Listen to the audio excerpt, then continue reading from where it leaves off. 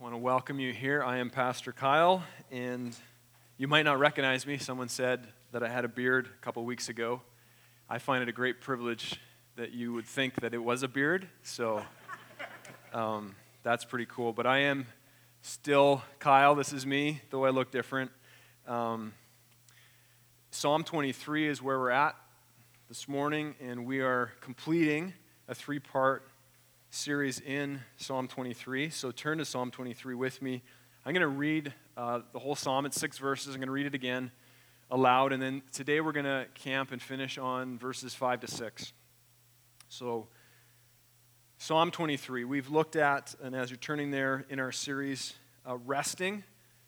We're talking about primarily resting in the Lord's provision, in His protection. And today we're looking at resting in His presence.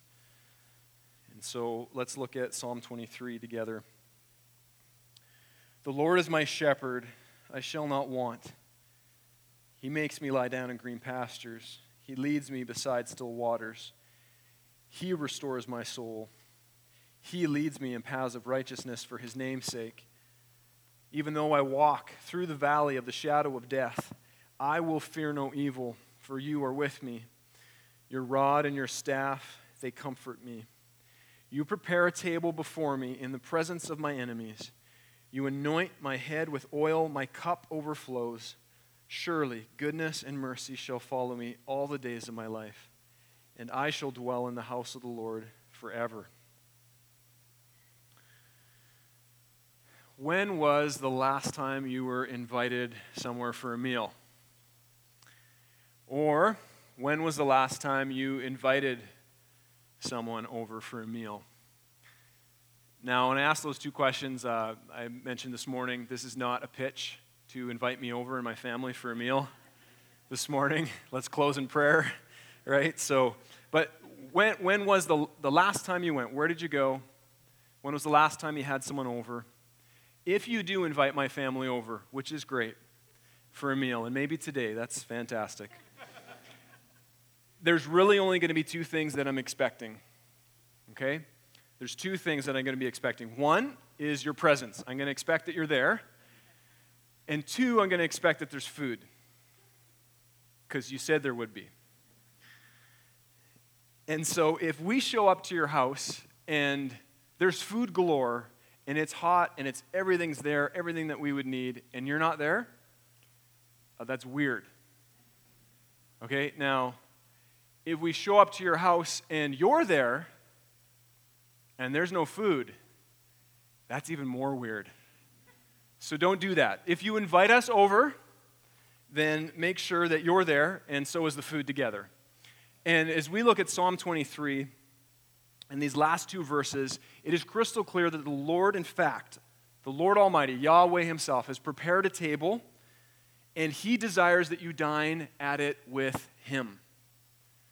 Amazing. You look at verse 5. He says, You prepare a table before me in the presence of my enemies. You anoint my head with oil. My cup overflows. Now, I doubt anyone spoke these words other than maybe by memory. We don't speak this way, really. We don't say, I dined with the Lord today. We don't use this language, but we're going to see for sure that it is true that, in fact, those who dine with the Lord will, in fact, rest in the Lord. No doubt. Now, maybe this morning you're thinking, can it really be true, though? I mean, how often do we hear truths of Scripture, but it just doesn't seem to be applying to our life? We would say, you know what, maybe this table, I'm not really sure what it is, maybe this has to do with salvation, I'm guessing. If it does, I've dined there, and this doesn't really apply. I don't see at least how it applies to my life. I really don't know how it does. Or maybe you're thinking, you know, I'm up for dining with the Lord. That sounds fine. I mean, why not? What do I have to lose? But maybe if you're honest, you're saying, I need to gain an appetite for this, though, because I'm full. I've been dining at a whole host of other tables. And I'm going to have to somehow maybe create an appetite for this. You know, maybe you've got tables that you're a regular at. Maybe you've been dining with the images on the internet at the table of sexual sin. And you don't have an appetite for the Lord's table right now. I've been dining with coworkers and classmates maybe at the table of approval. Or dining with health physicians at the table of maybe tomorrow I'll get better. Maybe dining with my kids at the table of don't embarrass me today. Or maybe dining at the table with no one, in the presence of no one at the table of escape. Or maybe you're dining in the presence of a relationship at the table of not wanting to be lonely. And the tables that we go to are endless. And I'm not sure where you're at now, but maybe you'd say, I want that table, but I don't even know if I got room for that table. Maybe you say, whatever table this is, I'm not worthy. If it's the Lord's table, then I'm not worthy. Or if it's the Lord's table, then I'm not ready for that. I mean, maybe tomorrow. Maybe if I dust myself off a little bit more, maybe then I'd be ready. Or if it's the Lord's table, I know I'm not invited. There's no way that's for me. Like the Lord's table, prepared for me, no way. I want to give you a bit of a spoiler before we dive into these verses, though. Okay, here's spoiler alert from what we just read from Psalm 23. Is the Lord invites the lame and the dirty and the blind and the deaf and the lost and the broken and the needy and the anxious and the angry and the hungry and the thirsty. This is who the Lord invites. Do you fit any of that description? I do, like all the time. And at this table,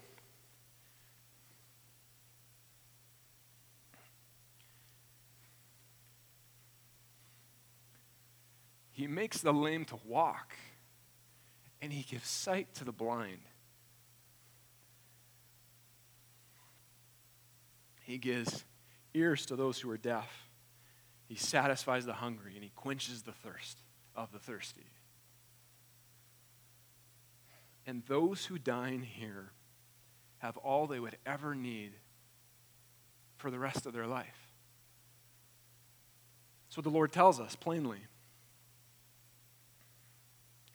Hear this morning. Those who dine with the Lord will rest in the Lord. Guaranteed. There is no maybe. This is a sure thing this morning. Now, if rest is to be found by dining with the Lord, then we better figure out what it means to dine with the Lord, right? Better know what this means. Now, this is poetry. This is hard to grasp a little bit. And we're going to dive into what this means then. And here's 4 things to expect when you dine with the Lord. What should I expect? What am I getting ready for? This is going to happen. Well, the first is this. Expect His presence. Expect His presence. He says, you prepare. You prepare. My shepherd is now my host, David says. And he says, you prepare a table. And if He prepares the table, He doesn't leave the table. You prepare it, and He's going to stay. The Lord doesn't just set it up and say, hey, go to my house. Here's my address. I hope you show up. The food's great. No, He is present there. Now, do not think that dining with the Lord is like a care package or that new thing called skip the dishes. Think skip the dishes? You don't have to go to the restaurant. Just skip the dishes. They just bring it to you. Do not think that dining at the Lord's table is like that, because it's not. Without the Lord, there is no table. Without the Lord, there is no food. There is no drink. If you dine with the Lord, you dine in His presence. You can expect His presence. We ought to be longing for His presence. Wanting that. Second is this. If I dine at this table, I can expect His provision. He says, you prepare a table before me. You prepare. The Lord's prepared it. He's prepared a table before me, He says. He's done the prep. Nothing's missing. How many times for meals is there something missing? At our house, it's always the cayenne pepper. The cayenne pepper is never there. It just doesn't come. Or maybe there's times where you're like, where's the food? Where's the turkey? The turkey's still in the oven. Have you done that before? Where's the baking soda for this bread? Is there baking soda in bread? It'd be missing. I think there is. Right? What's missing? There's always something missing. You prep the table and someone's forgot something all the time. Not so with the Lord, and here's why. Because the Lord's prepped the meal, and because of who God is. If He has prepped it, It is good. We know that. And it's lacking nothing. And because he's provided himself. The Lord has provided, in fact, Jesus Christ, God in the flesh at this table. Look at John. Well, you can turn there if you like. I'm going to read it for you. John 6. If you want, John 6, verses 54 to 55. Now, John 6, this is part of the most confusing sermon ever preached by Jesus, or maybe any preacher. And he's spoken here about eating his flesh and drinking his blood. And many people said, that's crazy, and we're out of here. But some knew what he was speaking of. And it makes perfect sense if you know. John 6, he says, whoever feeds on my flesh and drinks my blood has eternal life, and I will raise him up on the last day. For my flesh is true food. This is true food. Jesus Christ. He says, my blood is true drink. This is true drink. People are looking, aren't they now, for like cleansing food? Like everything's got antioxidants in them and blah, blah, blah, and whatever else. This is true food. This is cleansing food, the forgiveness of your sins. This is cleansing food, the forgiveness of your sins through the shed blood of Jesus Christ in your place. You want cleansing food? There it is at this table. This is also superfood. You've heard of superfoods before? Eat this food, it's fantastic. This is the best food ever. It's got everything you would ever need. No, this is true food. This is your superfood. Jesus Christ in your place, living a righteous, perfect life. Unbelievable. Fully God and fully man, and he offers that, credits that to you by faith if you will take it. He offers true food. This is the table he presents to us. Romans 8 then says, Romans 8:32 says this, he who then did not spare his own son, Yahweh, God, who did not spare Jesus Christ, okay, he sent him to the cross, brought him, he came in the flesh. If he didn't spare his own son, but gave him up for us all, how will he not also with him graciously give us all things? If you have Christ, then you lack nothing. And do you know how I can be certain that going down the road and going to other tables will not find you rest? I can be certain of it. You don't even have to tell me where you're going or what the table is or share your experience. If it's down the road, if it's at another table, you won't find it because it's not Christ. It's not the gospel. There is only one table. And he provides at this table. You can expect perfect provision, everything you would ever need in Jesus Christ. 3, expect his approval. It says, in his presence, you anoint me in the presence of my enemies. You anoint my head with oil. There's 2 people here. One is an enemy or enemies. And the second type is guests, or in this case, a guest. You are either an enemy of God or you are a welcome guest. You're not an in-between. You're not a friendly neighbor that he might invite in, a try-hard or a sincere or just a good person. God says, no, you were anointed in Christ because of my son. By that shed blood, you are a welcome guest. Welcome, for sure. Or you are my enemy. There's only 2. Now, it's so strange, I think, the first time you read this, that enemies are there. How many times have I read this psalm and thought, why are the enemies there? That doesn't sound like a really well-prepared place. We want our enemies to be gone. And how many of us have even questioned God's approval of us because of the presence of enemies in our lives? I mean, David had the most powerful king in Israel on his heels. Okay, the ruler of the country after him, spreading lies about him, hating him. In fact, preparing dinners for him, you can read about in the Word, prepares dinners for David with the intent to kill him. But David knows at the end of the day that the King of Kings, the King of Israel, the King of Kings, has invited him to a feast, and he has approved of him. He is a welcome guest. He anoints my head with oil, he says. This is, lost now in our culture and tradition, and it would be, do not do this if you invite me over. Don't do this, because it's not cultural anymore. Back then it was. You would anoint the head of someone who came over with oil. Now it'd be strange. They would never come back. But there it made sense.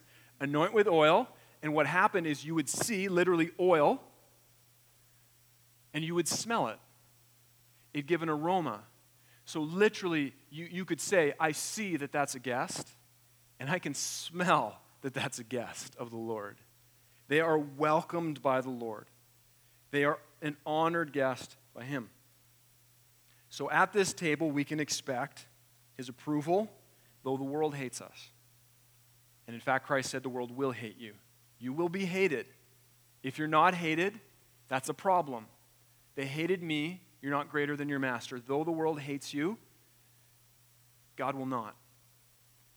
In Christ, if you have faith in Christ, then He approves of you. And I think I've preached this before, but I had one of my best friends share this with me. He says, Kyle, the Father will never turn the Son away. He'll never turn Jesus away. Say, away with you. You're dirty. You're not holy enough. You're not obedient enough. I don't love you. He will never do that. He will not turn you away. He won't speak an ill word of you. He sees His Son for those that are in Christ. Isn't that amazing? You are approved, and it is a certain thing that you can expect at the table of the Lord. Fourth is this: expect to be satisfied. He says, my cup overflows. My cup overflows. It's not the question of the day, is it half empty or half full? I don't know. He's like, no. This is full and overflowing. And what does he mean? Well, the cup was given to guests again. Some of this is lost culturally, but it was given to guests as a sign of welcome, and it was meant to have wine in it, and you were meant to have that wine to cheer you. But David is clearly not speaking of wine. This is not a pitch to serve wine or even drink it. He's not speaking of wine. Psalm 116, verse 13, talks about the cup of salvation. Psalm 16, verse 5 says, the Lord is my chosen portion, and listen, and my cup. You hold my lot. See, David knows that dining with the Lord means to be satisfied in the Lord, to overflowing. He is my portion. He is my cup. He is more than enough. In a book, John Piper, I've got a quote here for you on the screen, a book that I'd read probably close to 20 years ago now, called Desiring God. One of those books for me that radically changed my thinking in many ways on the gospel, and particularly, as the title is, Desiring God, on how to desire God. John Piper says this. He says, the great problem of human beings is that they are far too easily pleased. They don't seek pleasure with nearly the resolve and passion that they should. How often do you hear that? How often do you hear, Christian, search for more passion? You need more pleasure in your life. Never. It's always, don't do that. Don't go after your passions, right? Like resist those and hold those in. And now there's some truth to that if it's the wrong table. But Christian, go after your passions. Go after the table of the Lord. Go after that and be satisfied. See, we're not to be just, I'm a Christian and there's all these things I can't do and say and think, and I couldn't go here on the weekend, and I'm not supposed to do that, and I feel bad about this. No. Christian, go after the Lord and be satisfied in the Lord and take from the cup of the Lord. Don't be so satisfied with the garbage of this world. Seek pleasure. That's true pleasure, a cup that overflows. And expect that at the table of the Lord. So, the table that the Lord has prepared for us is awesome. It's supernatural. It's truly out of this world. And those that dine with the Lord will rest in the Lord for certain. This leads us to our first point of 2 points so that you're not lost today. And it's this: those who dine with the Lord will rest in the Lord now. those who dine with the Lord will rest in the Lord now. David says, surely goodness and mercy shall follow me all the days of my life. How can he say that? See, when you dine at the table of the Lord is there. And if the Lord is there, so is goodness and mercy. They're always there. He says, surely it's guaranteed no matter where I go or what I do, goodness and mercy are tagging along all the time. Now, we often look at this in the negative, right? Wherever that person goes, trouble comes. My brother, I've got 3 brothers. Middle brother, Gord, we often had said growing up, and wherever Gord goes, stitches follow, right? Like accidents come. I asked him one day, sat down with him, and I said, how many stitches do you have? He's like, I don't know. So you already know that stitches, trouble, accidents follow this guy. He's got over 150 we counted, which is significant because a lot of them are just small stitches. Just, you know what I mean? Adding up to over 150, we lost track. Everywhere he goes, trouble, which is interesting now because he's a safety inspector. I just thought of that. That literally was thinking of that in prep for this sermon. I'm like, and he's a safety inspector. Probably one of the best ever because he's like, no, don't do that. I know what that does, right? Been there, done that. So was David's life just like a good life? Like no accidents, no trouble? So he says, God, goodness and mercy, everything's so good, and I'm driving a Lamborghini. There's no way. That's weak. He's a man of war. In fact, what's the thing that we know David for? David and something about a giant. Yeah, and he killed him. David and Goliath, he kills him, and then from there on, he's just like, his whole life seems to be characterized by war. God calls him a man of war. He had the leader of the country, we mentioned it already, King Saul, and even David's own son, Absalom, following him wherever he went, day after day for a season, to kill him. And he says, surely goodness and mercy will follow me all the days of my life. He's not living the good life here on earth. And maybe you can relate to that. And is it really true? Goodness and mercy will follow me all the days of my life. Well, if you've dined with the Lord, then yes. And David had. Then yes, it does. And remember, and we read it already, Psalm 23, let's not forget where we've come from. Verse 1, David says clearly, the Lord is my shepherd. Goodness and mercy will follow me. He makes me, he leads me, he restores me. So goodness and mercy are going to follow me. Again, he says in verse 3, he leads me. Verse 4, he is with me. He comforts me. Verse 5, and we've read it now and looking at it currently, prepares a table for me and anoints me. David knows this. He says, so surely if this is the case, then goodness and mercy follow me wherever I go, regardless of what you see. Mercy, this idea of mercy, loving kindness or steadfast love. This is the idea again. David very clearly says this is the Lord Yahweh. Okay, and his love is steadfast. Yahweh, who's a covenant-keeping God, keeps his promises to his people, ever present. He shows steadfast love. Now, David even surely would be taking this from Exodus 34.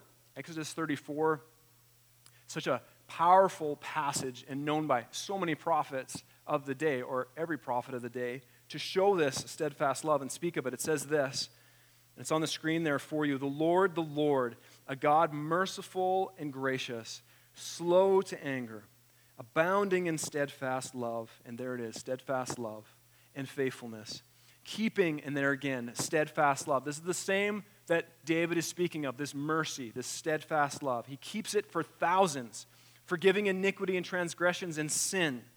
And we say, praise God for his steadfast love. And then he says, and this is just as true, he says, but who will by no means clear the guilty? And we say, well, hang on. Is his love steadfast then? How do those two work? Because I'm certainly guilty. Every day, I'm guilty. So how does this work? Can it be true? Can his love for me still be the same? Even today, even after last week, my past. His steadfast love, to be clear, is not because he's a pushover. It is unlike anything this world offers. He is not loving because he just says, I'm just love. In the name of love, I just love and turn a blind eye. No, he hates the greatest sins ever committed. Praise God, he hates them. And he hates the smallest hint of sin ever thought of. Praise God, he hates that. But those who repent of their sin, those who trust in Christ. So repent of the things they've done, but also who they are, a rebel before the King. I'm living my rebellious life. Those that would repent of that and then trust in the Son, trust in the table presented and say, Jesus Christ died in my place and bore that sin. Jesus Christ lived a perfect life. It credits that to me. Those that will say this, he says, your guilt is cleared. That's how I clear it. Past, present, future, who you are is cleared by Christ on the cross. And so if that's true, and it is, then your confidence is in who God is for his steadfast love. That's incredible. There's no more navel-gazing wondering, because you wonder all day. He says clearly, it's in his Son. 1 John 4:10 says, in this is love. You think you know love, and your culture is preaching a message of love. No, this is love. Not that we have loved God, but that he loved us and sent his Son to be the propitiation for our sins.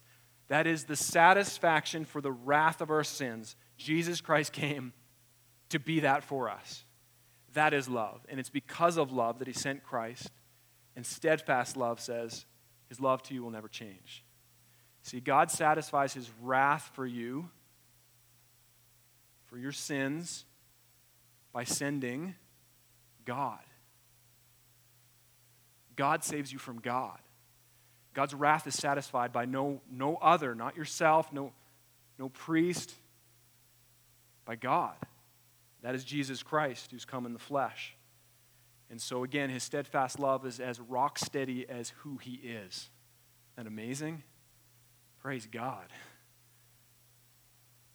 Those who dine with the Lord will rest in the Lord. And David says, all of their days, for the rest of their lives. Isn't it interesting how a dining, like food, affects us like every day? And it's not just because I love food that I'm thinking that. Like, isn't that true?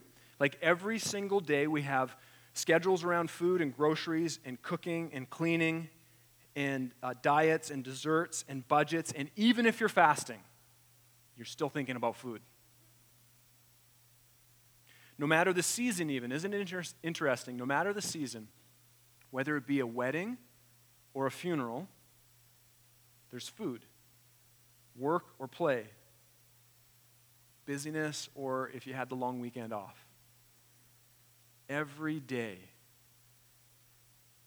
Now, how much more must we come to the Lord's table in the same way? Every day. No matter the day and no matter the season. Not if you've dined with the Lord, if you trusted in him, it's not to come to gain salvation. It's to come not to gain life for the first time, but life abundantly.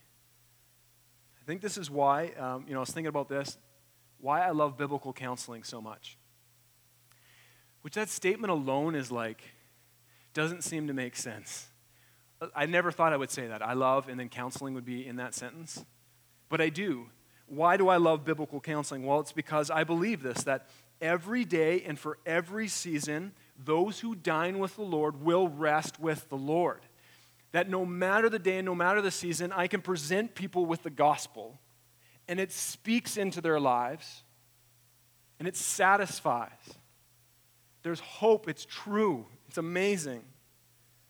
The gospel speaks into every one of your fears and longings and loss and pain and confusion and discontentment. And no matter what happens to you, no matter your story, I don't even need to hear it to know this. The gospel speaks to it. The table of the Lord is enough. And if you dine with the Lord, you will rest with the Lord. Amazing.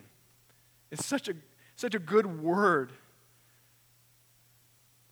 And when you help people, when you see that, when you offer them true food, and you see them take that and then have their hunger met and their thirst satisfied, not only is it great, what you're doing is reminding yourself. You bring them to the table, and what I find, and God is so good to know I need this all the time, I'm bringing them to the table. I bring you to the table, and I'm bringing myself and realizing I needed this today as much as you needed it today. Amazing. Those who dine with the Lord will rest in the Lord. Now, every day, though, the cravings of junk food is there, isn't it? And every day, even physical junk food, is it not there? I know it is with my kids. Every day you're like, oh, it's a Tuesday, you're not supposed to. Oh yeah, no, sugar is still enjoyable even on Tuesdays. Or every day. Doesn't matter when there's this draw. The same is true in our spiritual lives, right? There's every day this draw towards a junk food. And you go to it and you're like, I'll just try a little bit at this table. I'm just frustrated and so here. Or I just cave and I binge. And then you feel empty and it doesn't satisfy, it doesn't last, and you're thirsty again and more than ever. You could say, or I could say to you, well, stop eating junk food. You crazy? Do you feel good? Doesn't work, does it? And that's helpful about that much. I mean, it's technically true, but it's lacking the gospel. Your greatest weapon against the junk food of this life of sin is not just stop eating junk food. Do you know what it is? It's feast at the table of the Lord. It's start feasting on the Lord. If you have an addiction to sugar, good luck just stopping it. Because when the heat gets turned up and you're uncomfortable, you say, it's bad for me, I shouldn't, and then life gets tough, what are you going to? Going to those cookies. You're going to pound them. It's what you do, right? But if you start to go to something else, things will change. And the same is true with the Lord. The Lord says, Psalm 34, taste and see, oh, taste and see that the Lord is good. Don't think that tasting of the Lord is going to just be amazing every time. Right? Some of you have stopped trying to taste the Lord because it's tough. You had an experience and it was awesome. You can see how God worked in your life and you had joy unexplainable and these feelings unexplainable, and they're true and right. But you might not always have those. Sometimes it's I need to taste and see that the Lord is good. I'm going to that table and acquire a new taste for Him. It's like your parents say, eat your Brussels sprouts. It's good for you. Acquire a taste for the Lord. Maybe it needs to be radical measures for us. Maybe look at your life and say, what needs to go? Do I need new friends or new music or new media or new bedtimes? Set my alarm for a different time. Memorize scripture. Read books. Read less books. Stop reading those books. Finish books. Start praying. Pray out loud. Pray with my friends. Pray with my family. Pray with my wife. Witness. Get accountability in my life. The list just goes on and on and on. And it's going to be tough. Don't just look for these mountaintop experiences, but know this, that those who dine with the Lord will rest in the Lord.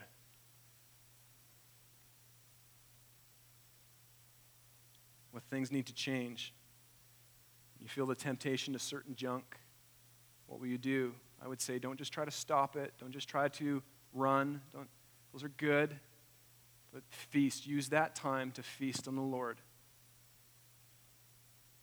When you dine with the Lord, you will rest with the Lord every day, but it won't stop there. This leads us to our final point, is this. Those who dine with the Lord will rest in the Lord forever.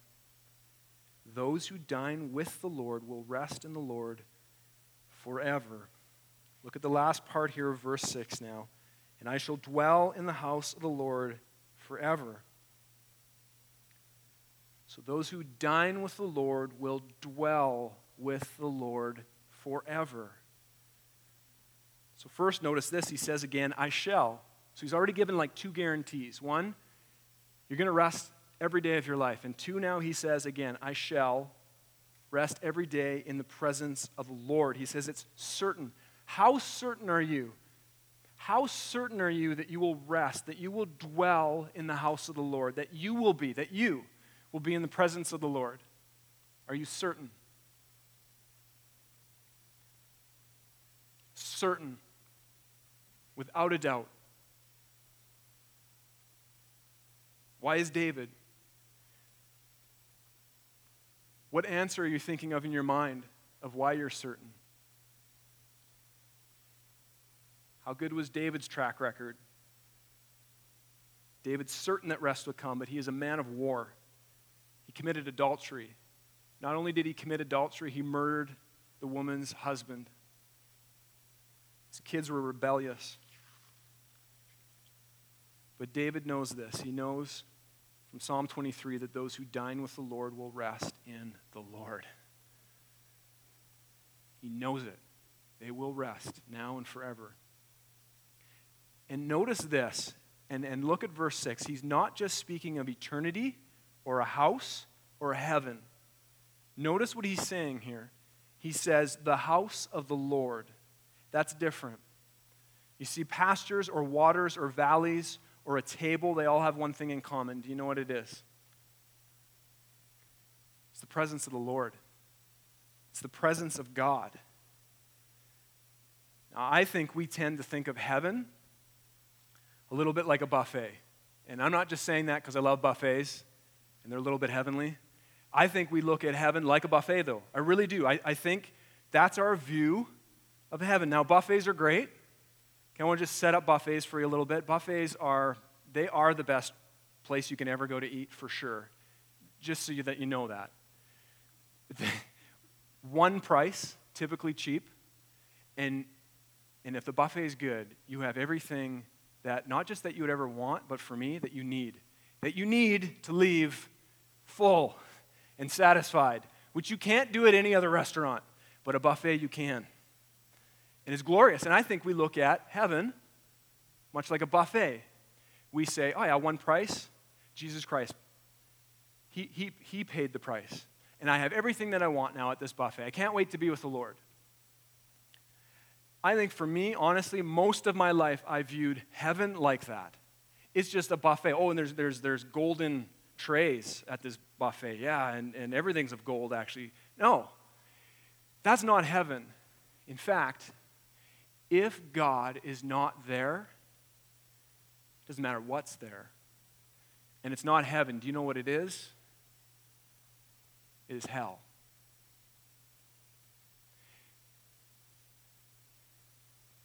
Heaven is not just a place where you'll have all that you need. That is true. And it's not just the reality that you have something even so great as salvation. And that is there anything greater? It's not that, though. It's that you would dwell with the Lord. You get something even greater than your salvation. Did you know that?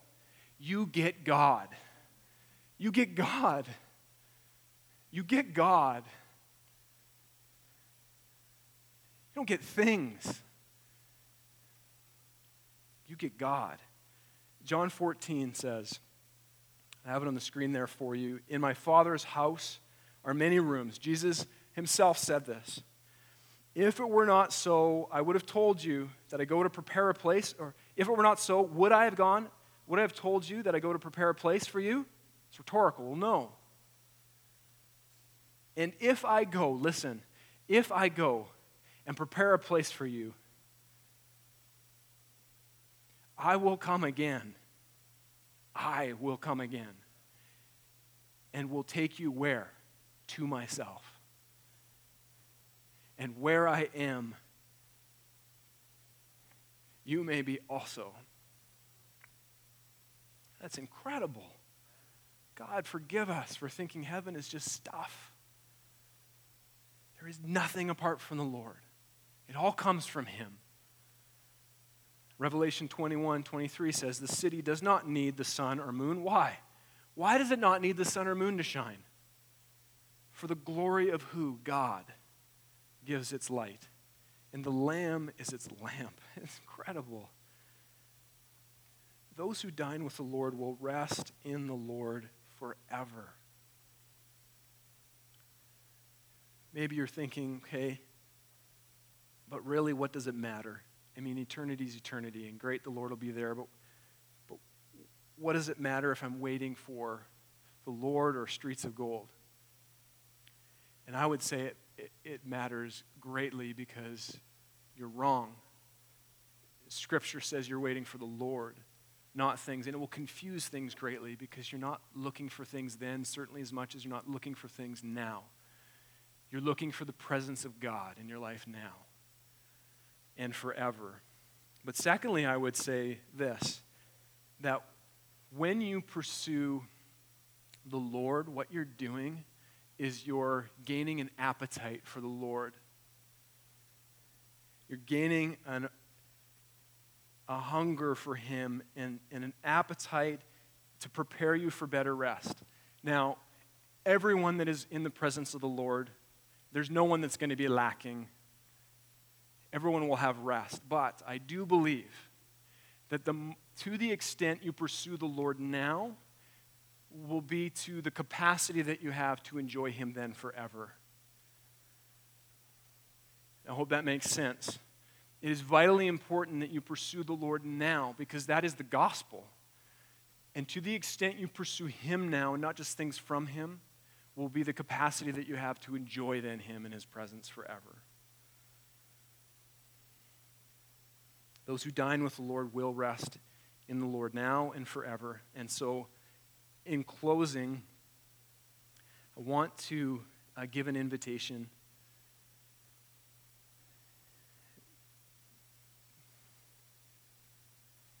If you dine with the Lord, you will rest with the Lord like today. And if you have never dined with the Lord, and I want to take from Psalm 23:2 and say this, if you have seen the Lord working, if you've smelled the aroma, do not assume that you are a welcome guest yet, unless you have dined with the Lord, unless you have come. Could it be that you've been in what a tragedy that there are people that come in the presence of the table and smell and see and experience God and they do not dine. There's a difference. Would today be the day that you would dine? If that is you, and I'm telling you, then the table is here set for you and it's Christ. Would you repent of your sins, your rebellion before God? Would you trust in Jesus Christ, his body and blood shed for you? And would you receive life? Do not be content to just see God and smell God and dine with the Lord. Repent of your sin and trust in him. And the promise is you will find rest. You will. There is no one for all of eternity that will ever say, I humbled myself and trusted in the Lord for my salvation, and I was left wanting. Ever. You will not be left wanting. Everything that you were created for, you will find in the Lord. And you will have life, and you will have it abundantly. I'm giving that invitation now because the Lord gives that. He says, the table is prepped. Would you dine with me? And if the Holy Spirit is speaking to you now, I'd say, do not ignore that. Do not ignore it. Don't be content and dine with the Lord. Repent of your sin and trust in him. I don't care what your friends think of you. If they already think that, no, he's dining, she's dining, it doesn't matter. Between you and the Lord, I would say, come. The second is this, then, for us, is if you have dined with the Lord and you found rest in the Lord, then I would say continue to dine. Continue to find rest. Continue to come to the table. Let us remind each other, as Hebrews 3 says, every day, as long as it's called today. Today is called today. Tomorrow is going to be called today. As long as it's called today, let us remind each other of the gospel. Let us be cautious that we don't have an evil and unbelieving heart that's prone to wander as believers, prone to wander from the Lord. And and try to find rest in other things. Let's remind each other of the gospel. Let's grow in the knowledge of him. Let's discipline ourselves in his ways. Let's trust in his promises. Let's meditate on his word. Let's sing his praises. Let's give up everything to gain him. And let's rest in him. Those who dine with the Lord will rest in the Lord. Praise God.